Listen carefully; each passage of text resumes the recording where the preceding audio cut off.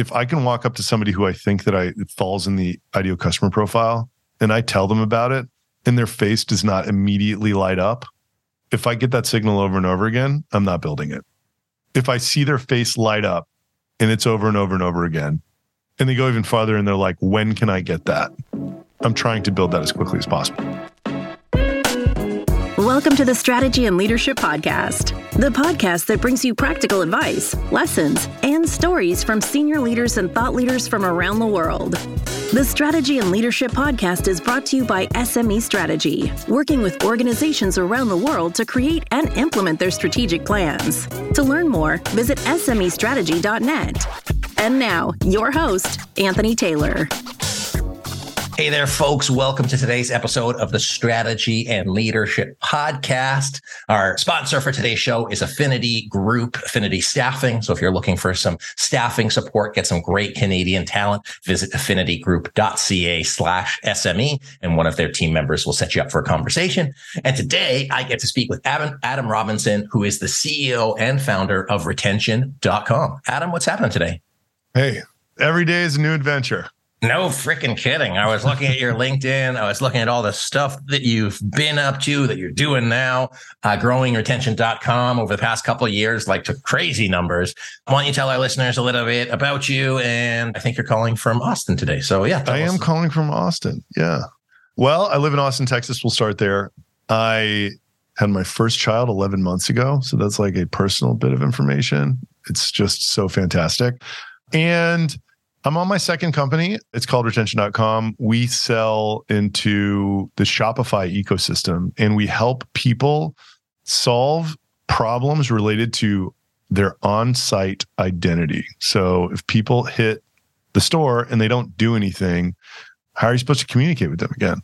Right?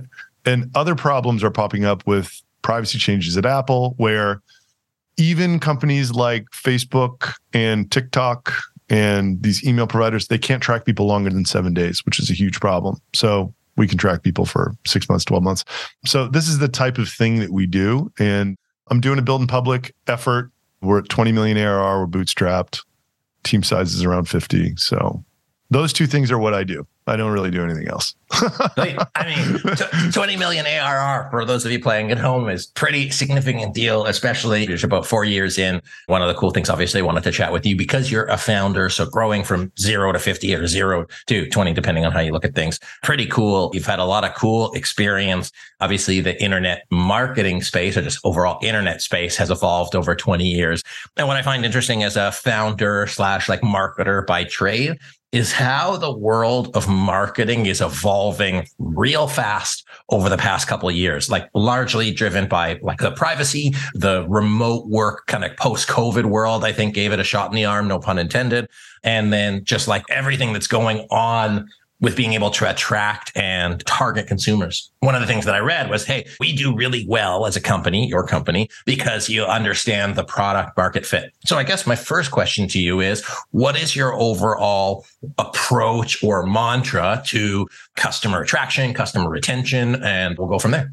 So this is a strange one, but my approach is that every situation is super different, and what worked last time and what works this time is going to be totally different. So experience is good inspiration, and other people's experience is good inspiration, but it's not prescription. So I try to approach every situation. This is a very like caveman way to approach it, but like we're working on a new product right now. If I can walk up to somebody who I think that it falls in the ideal customer profile and I tell them about it and their face does not immediately light up, if I get that signal over and over again, I'm not building it. If I see their face light up and it's over and over and over again, and they go even farther and they're like, when can I get that? I'm trying to build that as quickly as possible. So that's like my personal barometer for the early stage of product market fit. Then you need to like deliver what you're talking about, and it needs to produce enough ongoing value where people keep paying for it, right? But yeah, I mean, my philosophy is just, it has to be, the one sentence description has to kind of like stop your ideal customer profile in their tracks. It's got to be something new. It's got to be something different. It's got to be something way better that they really need. The more acute the pain is, the better, that kind of thing. I get that. But what I think is really neat about, like, let's call it product market fit. So if you're looking in the just marketing space, that's critical. But I think all leaders have a version of product market fit that they're looking for. It's an initiative that they're working on. It's something that they're trying to get across the line. And I do think that the caveman example of is if the person's face doesn't emote, then what you said hasn't landed. There is no kind of inspiration. It hasn't brought life into the person. And so whether it's you're trying to sell something, whether you're trying to push a project along, whether you're trying to get buy-in for your strategy, making sure that whatever you're saying, and I love that one sentence, hey, problem statement has to hit them, is critical. The other thing that I think was really important for leaders, our listeners, you to remember is that what worked before won't necessarily work again. And so I'm going to go as far as say probably won't. Okay, cool. I'll ask you about that. So my thought, what I heard that was, as a leader or as somebody who's kind of been in the seat for a while, you're like, hey, I've gotten used to it. You kind of get into a flow. You've been there, done that. We have some leaders that we talk to that are kind of arguably less coachable. And they say, like, I know everything. I've seen everything. I know how this is going to go, versus approaching it with a beginner's mindset. So you took it as far as it probably won't work again. Give me your rationale, your thought behind that. And how do you employ that as a CEO, not just as a person doing the work, but how do you drive that forward with your team? So my COO is like a very experienced, he's worked with like 20 B2B companies and like a really high, like at the executive level, trying to get them to grow. And one of them was ZoomInfo. One of them was Apollo.io. He was like co-CEO of Apollo.io. He was working ZoomInfo for 8 years. He says that two kinds of people generally are capable of creating something truly exponential. And it's usually very young people or an older entrepreneur who has had this mindset their whole career and been successful their whole career. He's like, a lot of people get stuck in the middle. If there's like a 30-year-old that has made $10 million some way, they're not many times thinking in a way and taking the type of crazy risks that would lead to a truly exponential outcome. I mean, I always try to have 4 or 5 totally insane experiments going on that could be 1,000x. I mean, that's kind of how we discovered all of the stuff we work on now. And a lot of it doesn't work. In fact, almost all of it doesn't work. But I think it's just like continuing to throw spaghetti against the wall and having that mindset that like the world is changing so fast. Your ability to do anything on any platform that you would reach anyone is so different today than it was 18 months ago. That is the mindset that it takes to be successful at anything these days. Would you say that is, sorry, like let's say there was a dichotomatic world where there is like the incremental and then the transformational. And for you in your business, having grown so quickly, so fast, and in that world, I'll call it the tech internet world where things are scalable much easier. Again, that's a generalization that's probably false. But is that what you say? Like, hey, you got to come in here and we're looking for home runs, not home runs only, but like, how do you foster culture? How do you foster that thinking? And how do you balance the big failures that are required to predicate big successes with the operational wins that need to happen every day to keep the lights on? I think about it as like, there's 2 parts of the business. There's the operational part that's our current business. And then there's the part of the business, which is the next like S curve, right? It's like, you bang your head against the wall and then all of a sudden it's going straight up. And then it peters off at some point when you like reach your TAM or whatever, or penetrate cross the chasm, however you want to say it. I think you need to be working on your next S curve as the first one starts happening. And in my opinion, that's just like a bunch of different experiments. The way our organization's set up, and for a tech company, it's all about product. It's product. And then after you have what the product is, it's go to market. But like, I'm super involved in these early stage experiments. I'm kind of the one that comes up with them all. So there's part of the org that's doing that. And then sort of everybody else is doing let's make the most of today's business that we can. That's just how we do it. Again, it's going to be totally different at every shop, right? Like, absolutely. No, I mean, I guess that's the thing that I hear goes sometimes CEOs, visionary CEOs can be the bane of certain people's existences because you have that balance between like the COO, for example, who's like, hey, we need to do this week. And then there's the CEO who, hey, they're pushing the boundaries. They're moving everything forward. And in certain organizations that there is no balance and it frustrates the hell out of people. And in other organizations, sounds like yours, you figured out a way to like not separate those two parts of the businesses, but have clear delineation and equilibrium between the day-to-day work and then the big picture strategic, how are we going to get that next piece of growth? And it sounds like you've been able to do that successfully. So what did you do? Did you set out the roles, responsibilities clearly? Did you just say, hey, I want to be here and I need somebody to do that? What were the steps that you took so that our leaders can process better? The COO also thinks this way. So he's very involved in the part of our business that is this wildly experimental part of it. But I think that's exactly right. There's just a very clear delineation. Aside from us two, nobody's working on really both parts of it. We have like the entire team that's working on the today part, and we have other teams that are working on the other parts. I mean, that's neat because I think it's where I've seen teams struggle is where they're expected to do both, or they have such a broad set of activities that it's hard to think in both ways. It's hard to do tasks, and you're kind of expecting all things from all people, but that's not realistic. So it's cool to see that you've separated that out. Okay, let's take a step back. We're talking right now, you're at retention.com, you're kicking butt. You had a previous email or an exit in one of your businesses. If I look at your presumably 20-year career, what are some of those lessons that you learned either the hard way or some stuff that really stuck with you that's kind of informed your leadership of people, how you've built teams, how you've collaborated? And if there's any kind of like lessons learned that you're like, oh, I don't want to do that again, happy to hear those as well. So, I mean, I've learned so many lessons, I don't even know where to start.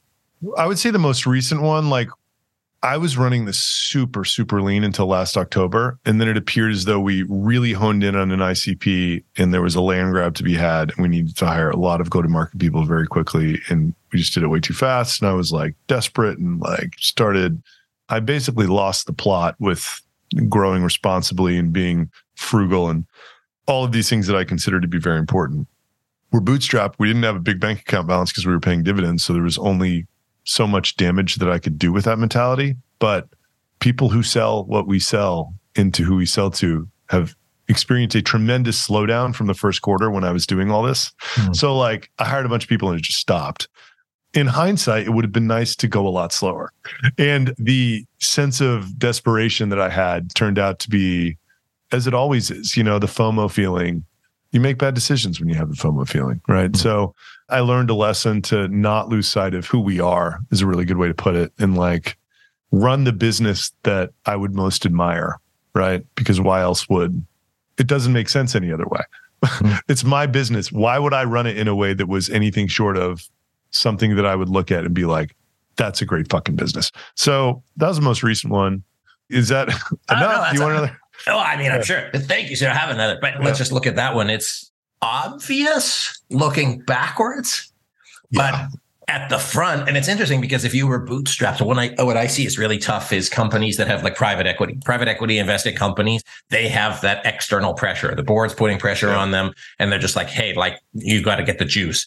Whereas here you're just like, I don't know if it was ego. I don't think it was but it could have been something. But you have that driver to like, hey, I've got to win or I want to win or that mentality.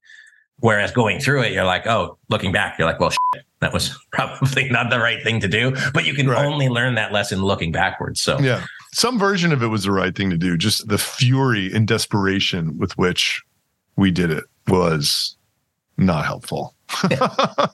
It's like it takes undoing and we're undoing it and whatever.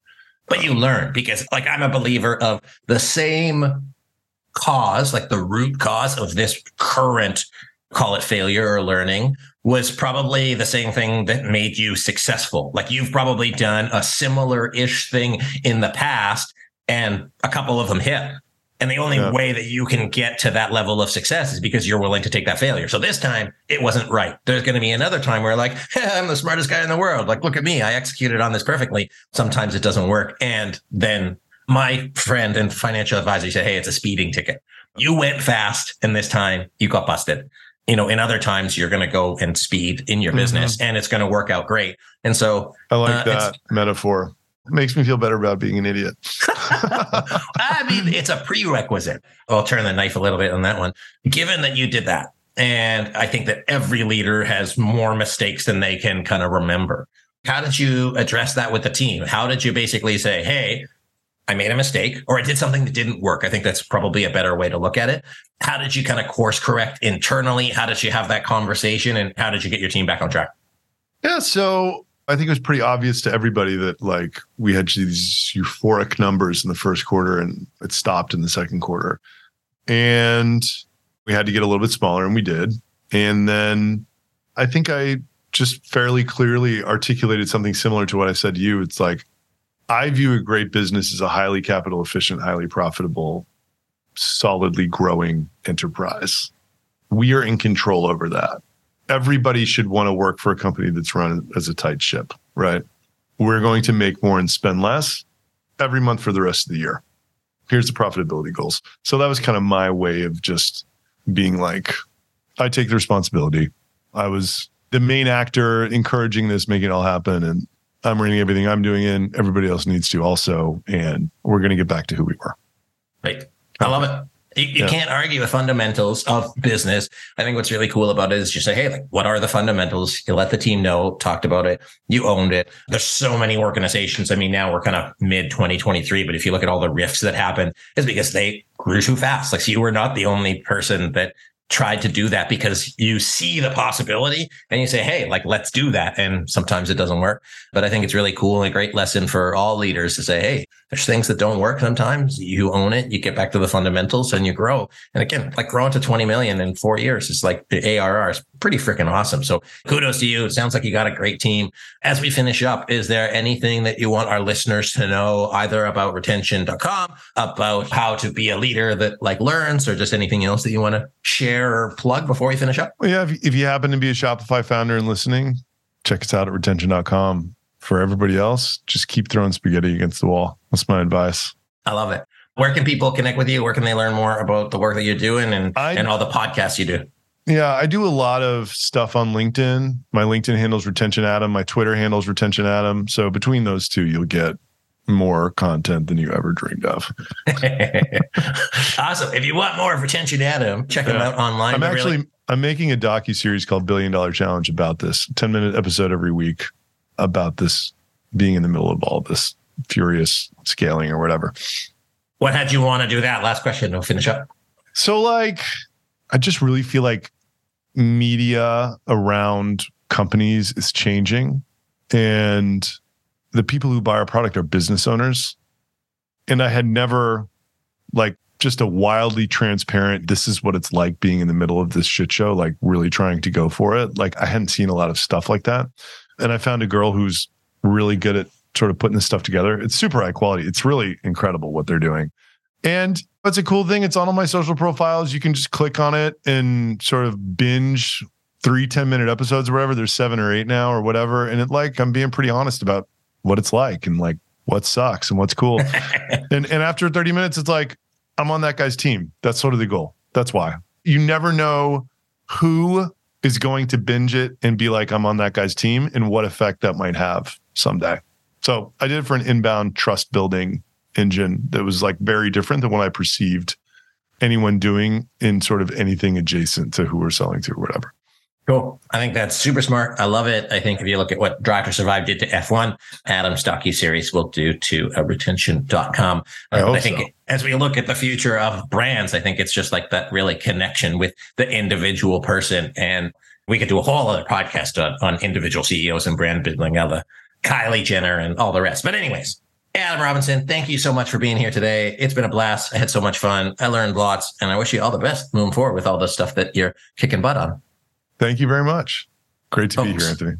Oh, it's my pleasure. Thanks for joining, Adam. Folks, as you listen to this and as you think of your own leadership, you know, that balance of throwing spaghetti on the wall, trying to figure out what fits and what doesn't, but then also being able to own that and drive that forward with your team in an effective way. So whatever you do today, make sure that it works both for you and the people that you're leading. So thank you again, Adam, CEO, founder of retention.com. My name is Anthony Taylor. This has been the Strategy and Leadership Podcast. Thank you, Affinity Staffing Group. You're the best. I hope everybody has a great day, and see you next time.